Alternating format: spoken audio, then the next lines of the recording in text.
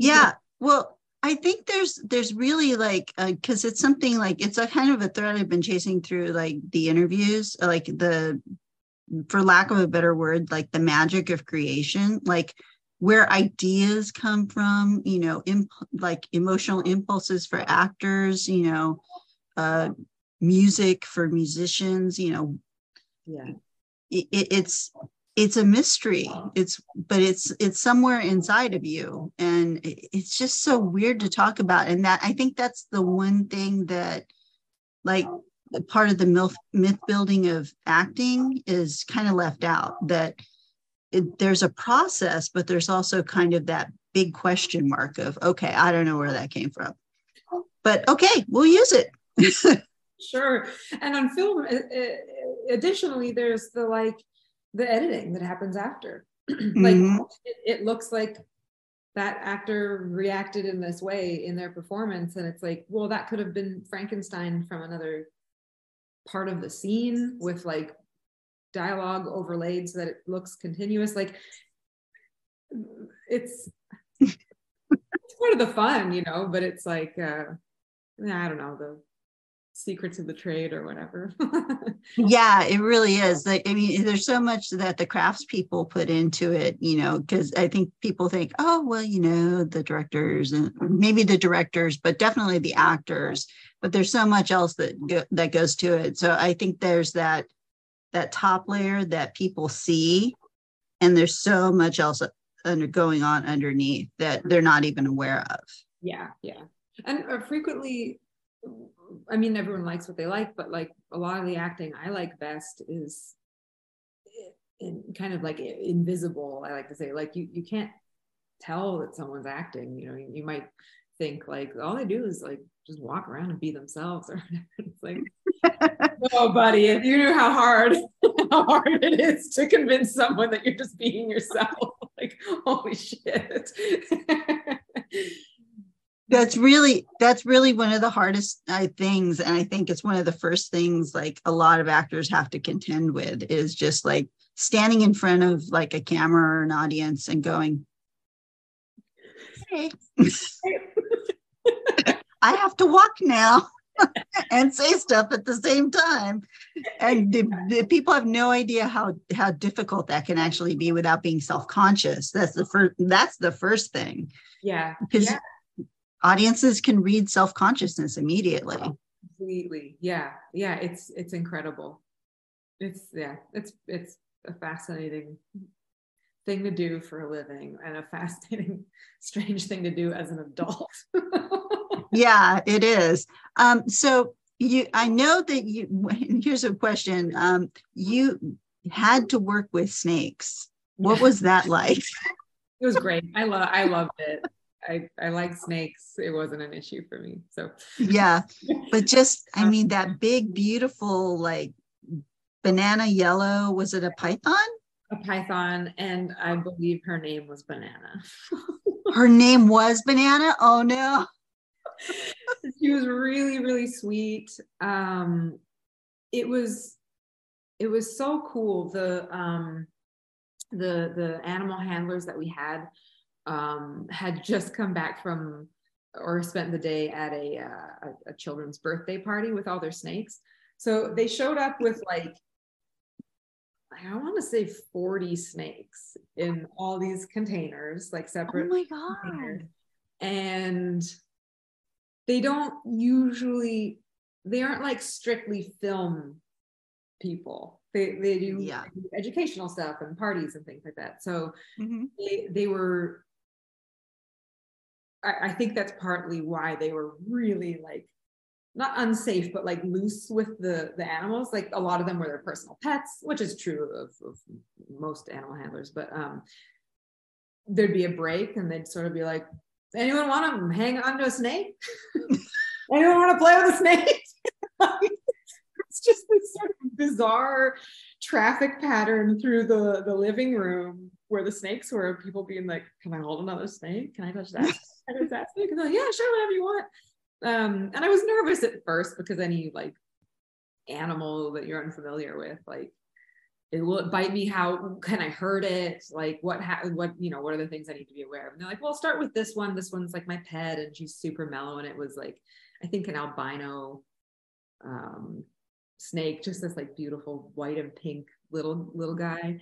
And got used to that. And then they're like, now try another one, now try two, and now let's put it here. And then very quickly I was like really comfortable, because they won't fall off you. They're used to like climbing things, right? So you just put them there and they'll hang on. They'll move around. And there was one snake, and it was like, okay, so what if they bite me, like, or will it strangle me? And they were like, she won't, but if she does, we know how to stop her from doing it. And we'll also see long before she starts doing it that that's about to happen, and we'll stop it. Okay, great. And if she bites me, like, how bad is the bite? And they were like, I mean, it hurts, but it's like a bite. And then I'm like, my cat bites and scratches me all the time. Like, I'm who cares? It's fine. It's not gonna be worse than a cat bite, is basically what they told me. Maybe some of the bigger ones would be, but there was one that was like this iridescent snake, like looked like it was covered in an oil slick. And they were like, you should see her because she's like so pretty, but she's mean as hell. So they had to like hold her head so she wouldn't like bite anyone. She's gorgeous, but she'll bite you. Gorgeous, yeah, but don't go. Yeah. And then when we started going, it was kind of like, we'll see what the snakes do, because they aren't, I don't know if there's such a thing as a trained snake to begin with, but like, we'll put them on you, we'll try and get them to do whatever. We know that they'll probably try to get higher up, and like your head's warm and they try to get high, and we'll just start shooting and see what happens. And like they deserve acting awards. They were so good. The banana at one point was doing this like living, the caduceus, it's not the thing, the what's the thing that like the Egyptian headdress with the like the asp at the top. There's like a anyway, she was on my head and then just starts extending out, and because she's just like 100% neck, can like stick out like 3 or 4 feet, and then curled around the boom. It was so much fun. It was so fun. Yeah. And they were so strong too. So like when, you see the part where I have like a lot of snakes right up around my head, slowly appear. It was kind of hard to keep my head from like moving very much, because they were just like, when they would move, solid muscle. Yeah. They're just kind of like pushing me around a bunch. Oh, and one of them had a bit of a cold, so you could hear her like snuffling in my ear. It was, a snake had a cold. Yeah, so she had like sort of a stuffed nose. Oh, all the stuff that you learn when you're working on a film, and when I'm talking to you, wow, I had no idea, but that makes total sense. Sure, yeah. Why everyone gets sick? I guess everyone can get sick. I don't know. Well, yeah, but also snakes having so much muscle, because that's what they do. Their whole body is like, they have to move without legs. Yeah, and when they're like on your head and like your whole upper body is covered in snakes, you can really like feel that kind of like articulating motion. Because when you see them move, you're just like, I don't know how you get anywhere. That doesn't make any sense to me. But it was kind of nice to feel this like rippling, snaky body moving around. I don't know. I loved it. Yeah, I like love them even more now.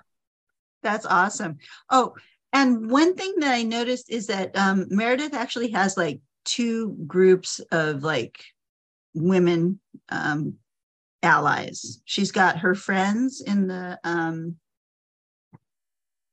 museum at the beginning, and not that they totally go away, but it's like when the Aranés kind of appear, she's got like another like set of female, I don't know if I want to call them friends, but feminine support and strength, because it's kind of like it's a weird mirror image of like the first group with the second group.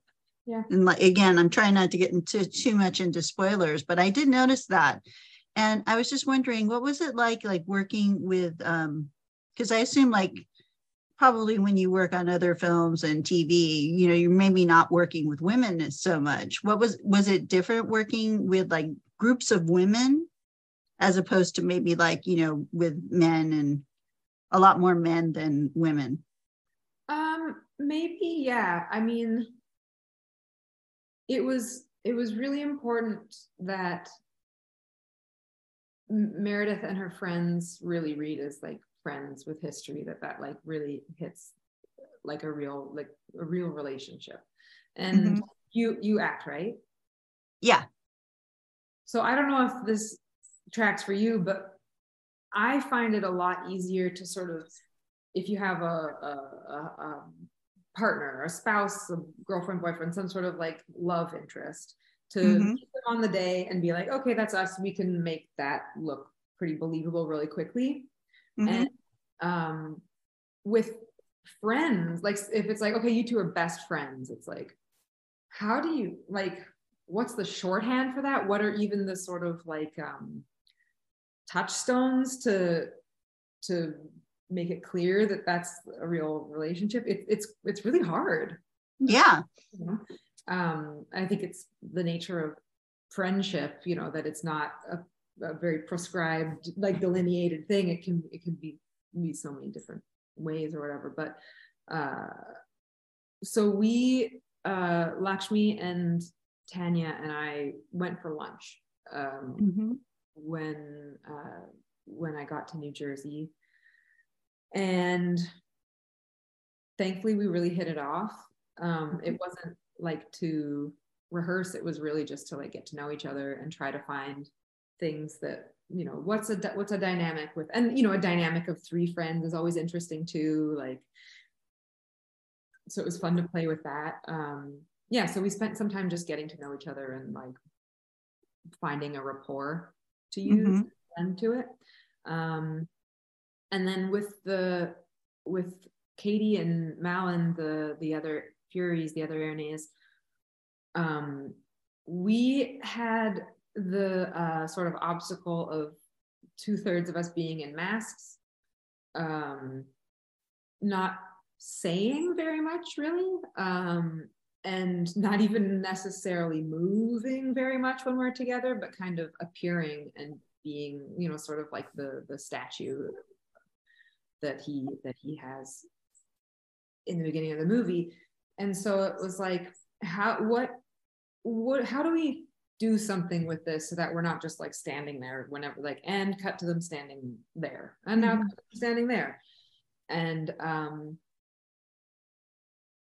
we came up with a bunch of like basically tableaus, you know, prepared, that we could sort of draw from.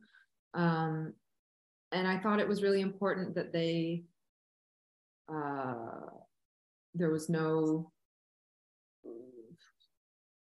hierarchy between them, that there was no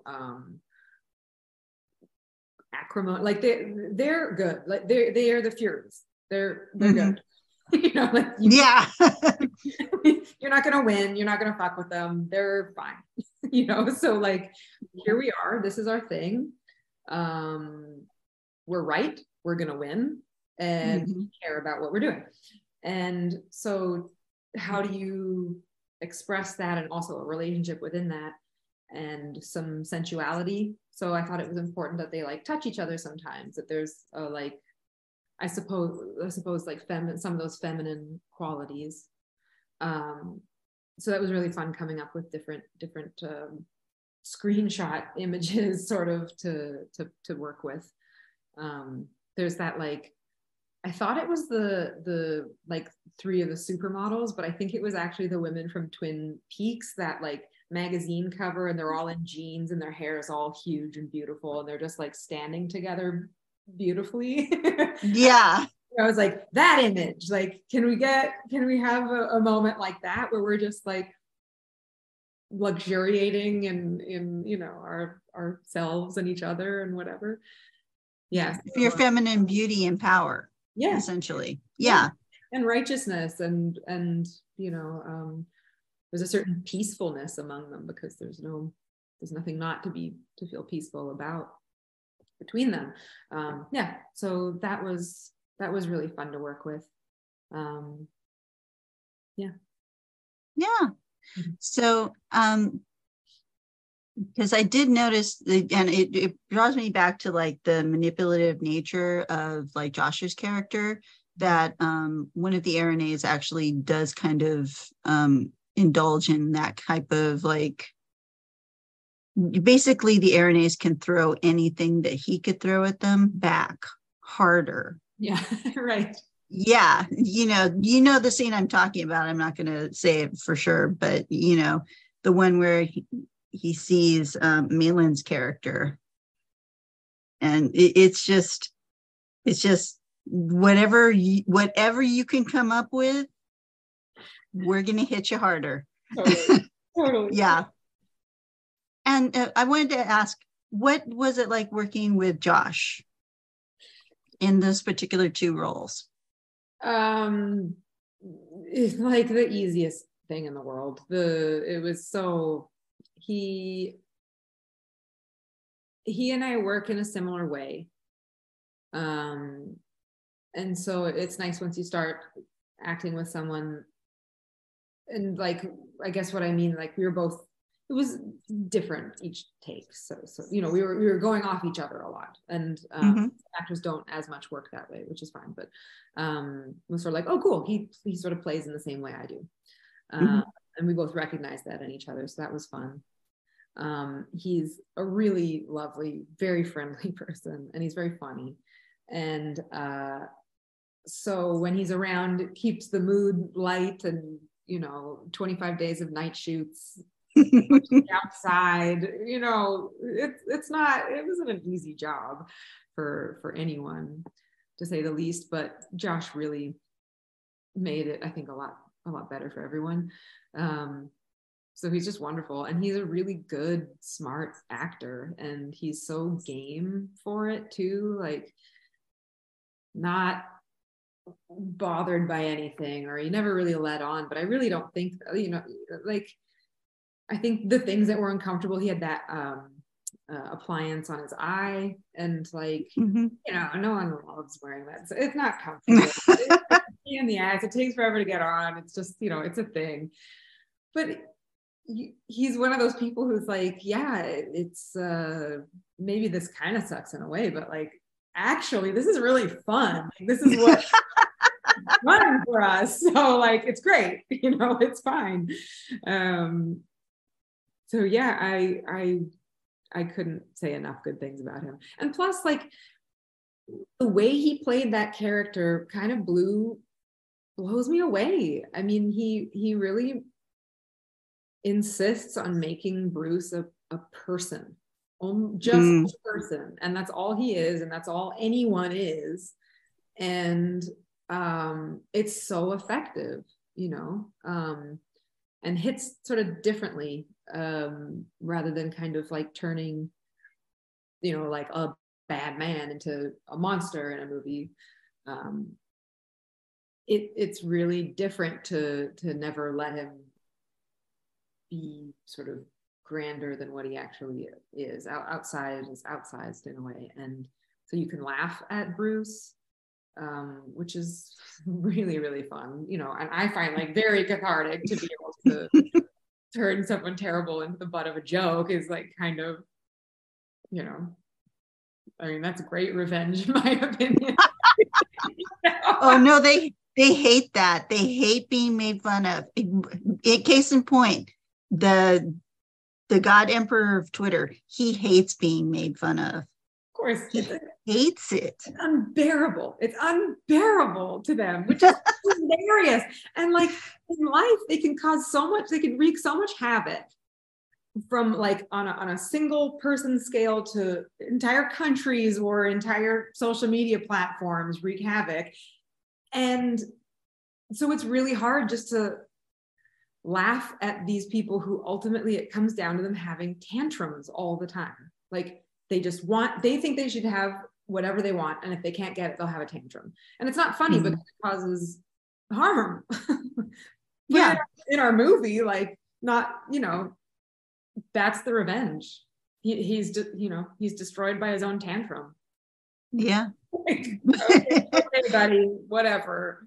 Well, in a way, it's like they don't really have to do anything to him. They just wind him up and let him go. Yeah. And he does it to himself. He does. And I think he wanted them to destroy him, because what a grand exit, of a king or of a god. Like of course he's not being held accountable by a human woman who he harmed. He's like, no, the actual ancient deities have descended from the mountaintops to punish me because I'm so special. And it's like, fuck you. You're like, you suck. And that's the end of the story. Like,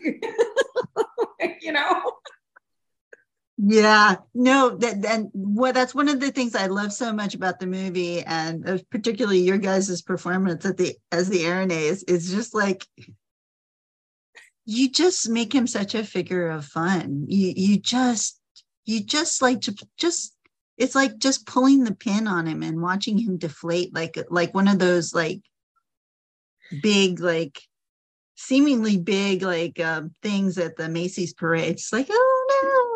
Yeah, like distorted. The face is like what happened? Yeah, you really weren't that. We let you mythologize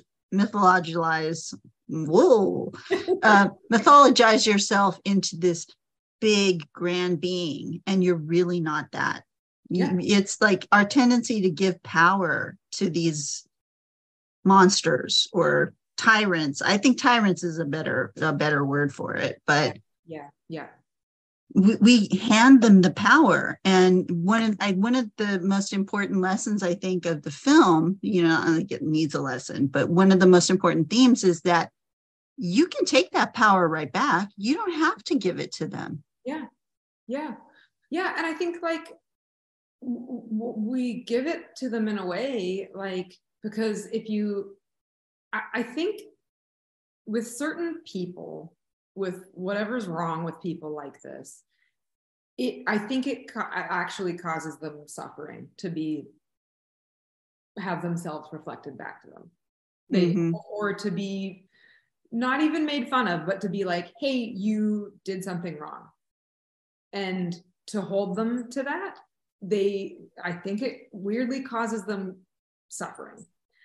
And so, it's a natural response to be like, okay, you're suffering, let me back off then. I don't want you to be hurting. And it's like, but it's not like suffering for a normal reason. Like, do you know what I mean? Like, it's not like I stepped on your foot and I'm like, oh no, I stepped on your foot, I'm sorry. Yeah. It wasn't anything that they did. It was just an accident, oh, okay, I'm sorry. I didn't mean it, In fact, it's like, you stepped on my foot, and for some reason me saying you hurt my foot is causing you suffering, and like, that's not my problem, so I'm not exactly it's okay, I'll go nurse my foot in private. It's like no, my foot hurts, you did it, say you're sorry. Sorry. And if not, like, then I don't know what the consequences will be, like we aren't gonna hang out anymore or whatever, like, yeah. I'm going to say, God, what a person. Just stepping on people's feet. What do you mean? What type of person are you? What person are you? Knock it off. No one likes that. Yeah. This person will come to your party, step on your feet, and refuse to say they're sorry. Exactly. Why would you want that person around? Exactly. You have nice shoes, don't run your shoes wrecked and your feet sore. Yeah. What if they step on your foot and break your toe? Oh my God.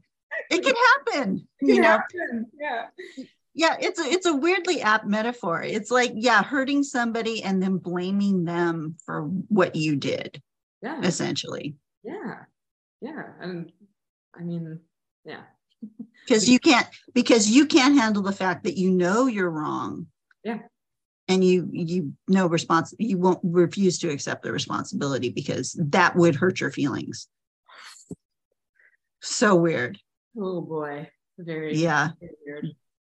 But that, in a lot of ways, I think that's the patriarchy. Yeah. is just like, okay, these people are the ones who are responsible for everything that goes wrong. We're fine.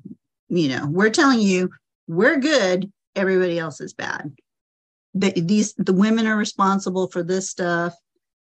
People of color are responsible for this stuff, but me, I'm totally perfect. Yeah. Yeah, it's a weird thought process, but I think even art has kind of like a part in oh no, I'm rhyming. It has a part in it, certainly in the cultural discussion. And I think, like this film in particular, I think it has the ability to kind of like change like the thought patterns that are ingrained in our heads and make us question why we're doing certain things, rather than, like I said, like you said, owning your own power. Yeah. I like that about this movie, that I don't think it's necessary to enjoy it, but in talking about it, it's really easy to talk about really interesting topics, Yeah. Is this an example of justice being served? Yes or no? And then it's like, that seems like a really simple question, but like very quickly you realize like, oh man, what does justice mean at all? Mm-hmm. And then what does it mean to me or us or whatever? What does it mean to the person who's actually doing the bad thing?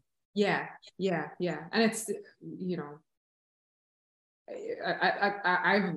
it's been a topic obviously for a very long time, but it seems like it's like really readily available and like much more out there right now, or at least it's just something that is coming through my algorithms a lot. And it's such a huge topic, and like really there's like speaking about justice, it's kind of like not something I think we think about very often. Like it seems really clear, like if someone does something bad, they deserve some kind of punishment, and it's like, okay, well, let's keep talking about this, and that actually might not be an effective way at all to address harm. Defunding police and things like that, it's like seems like one really easy topic to handle, and it's like, well, what am I trying to say? When as I've like pursued it and looked more and more into it, it's like, well, there's an entire history of people of activists working towards that, like defund the police. I feel like I'm like way out in the weeds now, but like it's not just like punishment or no punishment. Those aren't the only options. There's like restorative justice examples that are researched and things like that. And yeah, like I said, I'm way out in the weeds, but it's a really rich topic and something really worth thinking about. And I hope. Yeah. Well, I think that it kind of asks you to kind of open your mind to the idea that there might be multi-layered solutions to not just like our personal problems, our personal issues with other people, but to societal problems, which is essentially an extension to everyone's life. Yeah. Because we're all part of society. Yeah. It's kind of just say what's that? Cut out everything that rambling thing I just said and just use your very nice concise. Okay. Yeah. Well, but yeah, I mean, it's just kind of yes, one thing would seem like a very punishment. It seems like a very, very okay, pat answer, we're done. Yeah. Which I think is a big part of the problem is like, we're not looking at the problem itself, where the sources, where it came from, and then, understanding it so that we could actually solve it. Everybody just wants to go to, okay, boom, problem solved, next thing. Yeah. Which doesn't really end the problem. Yeah.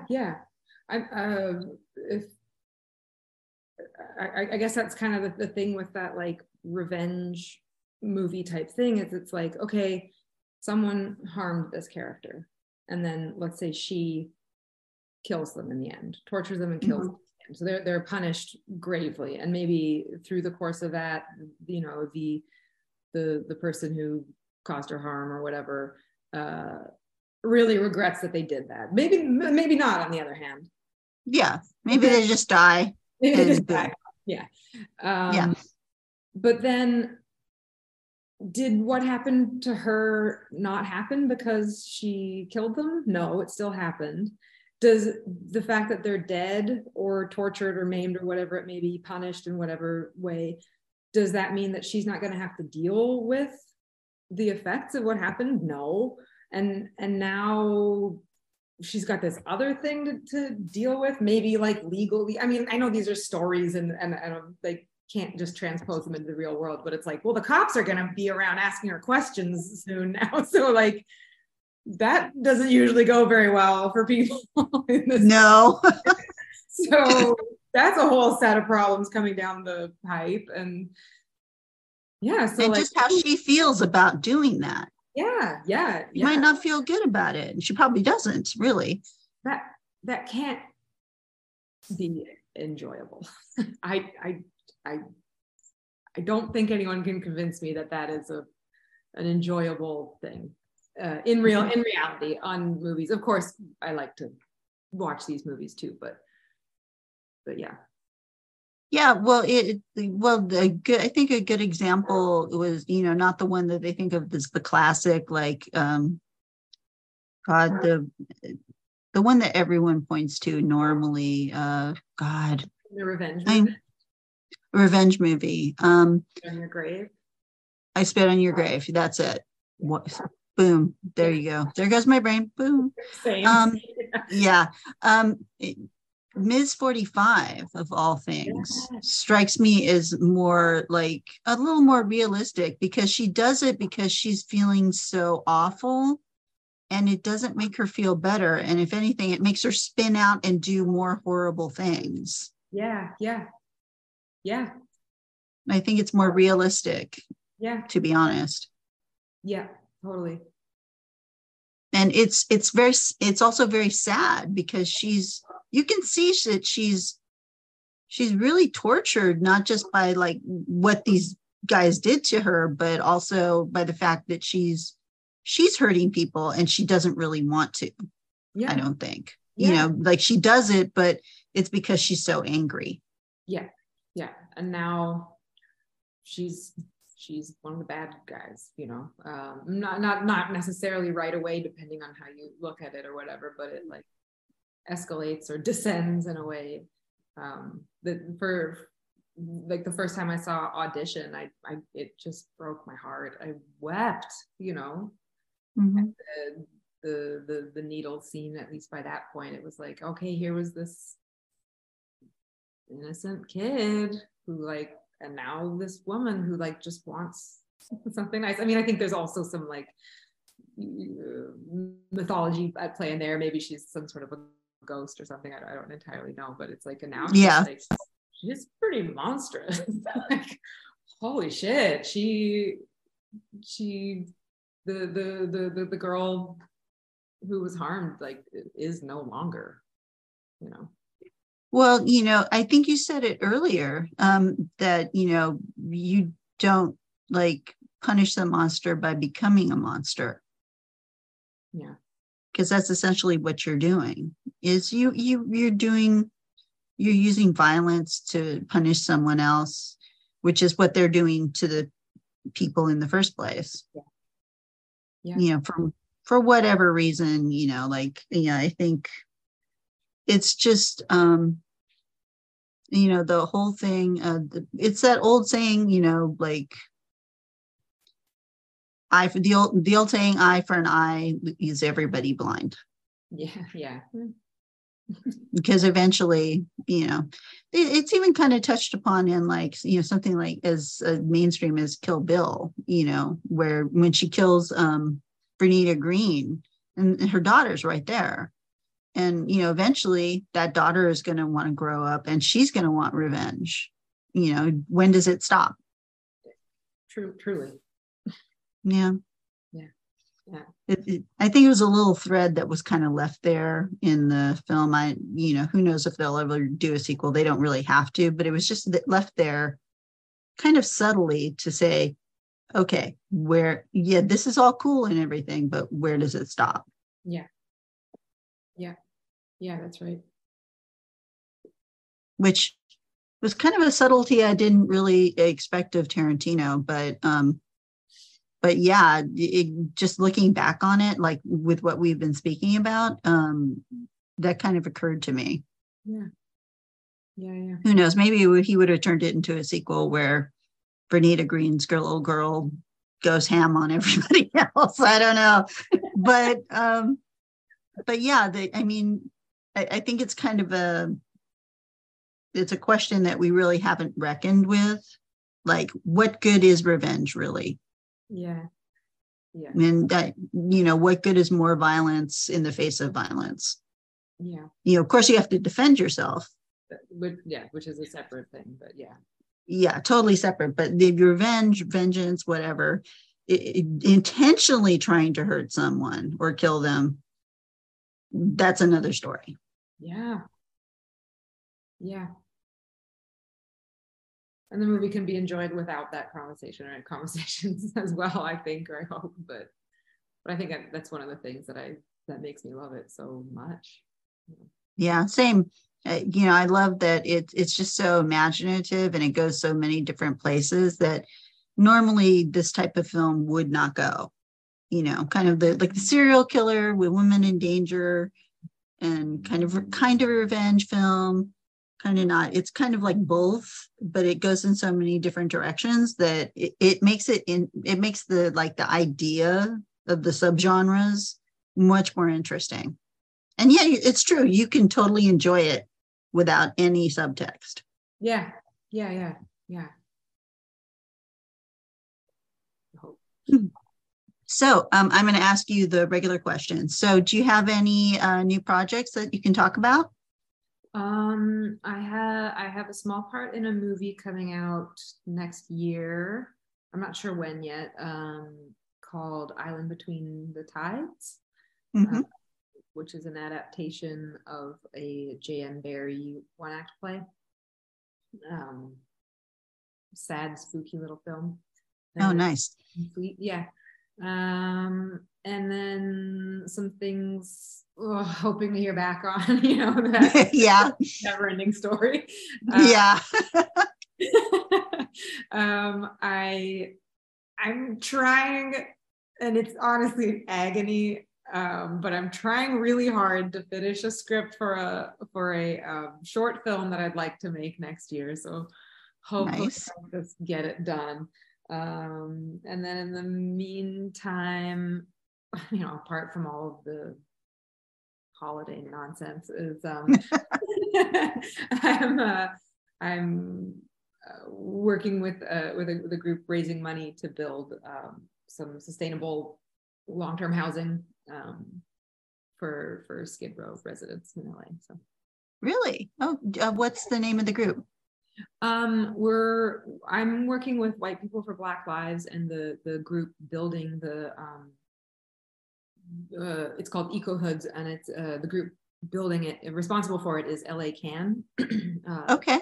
Yeah, and it's a really cool project, sort of a pilot project that we're raising the money privately for, Mm-hmm. to show to the city, like, this is how much it can cost, because I think the developers they use are telling the city that it's $750,000 for a one unit to build, which is obviously not a possible solution. So, yeah. So I think one of the things LA Can is doing is they have a plot of land that was donated, Mm-hmm. and have been clearing it and are starting to build. The houses cost $68,000 each, and they're small, but they're full houses. They aren't tiny homes, full amenities, and they're not they're different from the shelter system. They're long-term, you know, people can use them as they like and as long as they need. As like, so full term, permanent, yeah. mostly permanent, affordable housing. Yeah. That. Yeah. And I think there are 10,000 unused or underused plots of land in LA County that are owned by LA County. So they wouldn't even have to buy land to do this. It's already in their possession. So once this is finished, they'll be able to present this to the city and hopefully make use of that budget they have to help with housing in LA.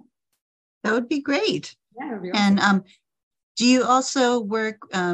You foster cats. Do you work with Santa Dior? Or is it another group? I work with a different group. Worked because now I foster failed. We foster failed, which is to say we kept the kitten. So you fell in love. Through Kit Crusaders was the group that I was fostering with. Yeah, but now we're kind of at like an animal capacity in the apartment. So no one will be able to foster again. But it's so fun. It's so rewarding, and you get to socialize these kittens and, you know, watch them learn to trust and love you. Oh my God, it's the best. It's the best. And then if you want to keep them, you know, you're first in line to do that. So awesome. now we have a little rascal running around. I've got this bruise on my eye here is because she likes to eat my hair. So, and she, like that snake, is also like really snuffly.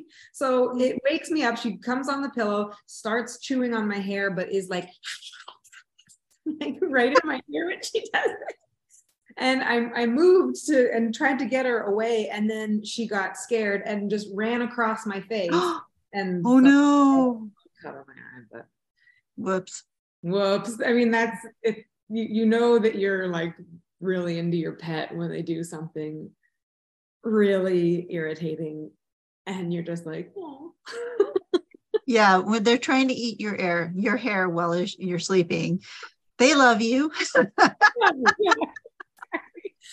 Yeah, and I want her to stop, but I don't really want her to go away because it took a really long time to get her to cuddle with us in bed. So yeah, but you know, it's a cat thing. Sometimes they just do such weird things. You're just like, okay, I love you.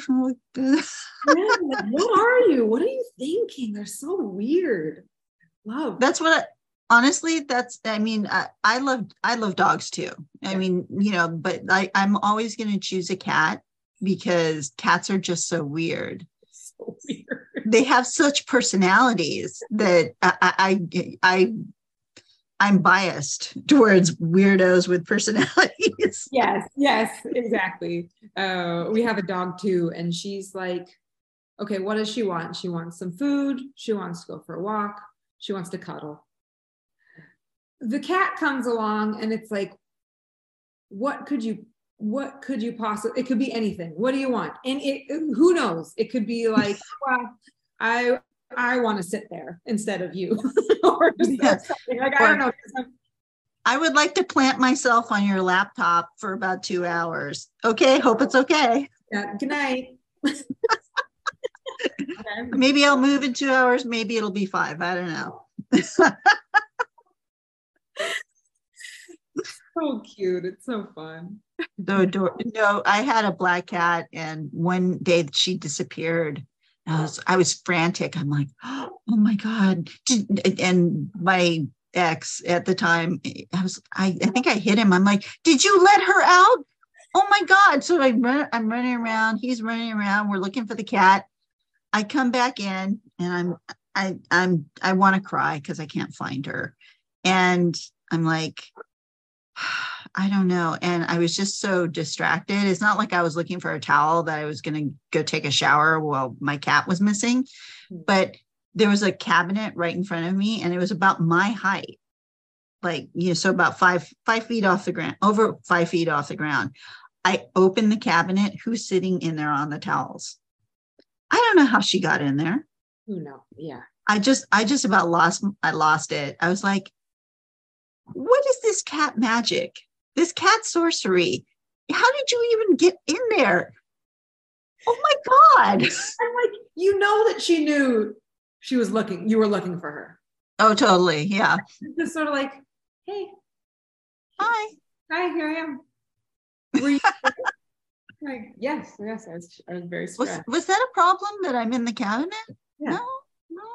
Okay. Don't worry, Nice. I won't do this again. I'll do it the same thing, but hide in a different place that you'll never think of. So Exactly. He's like, oh, but I love you so much. You're so furry and cuddly. Oh my God. So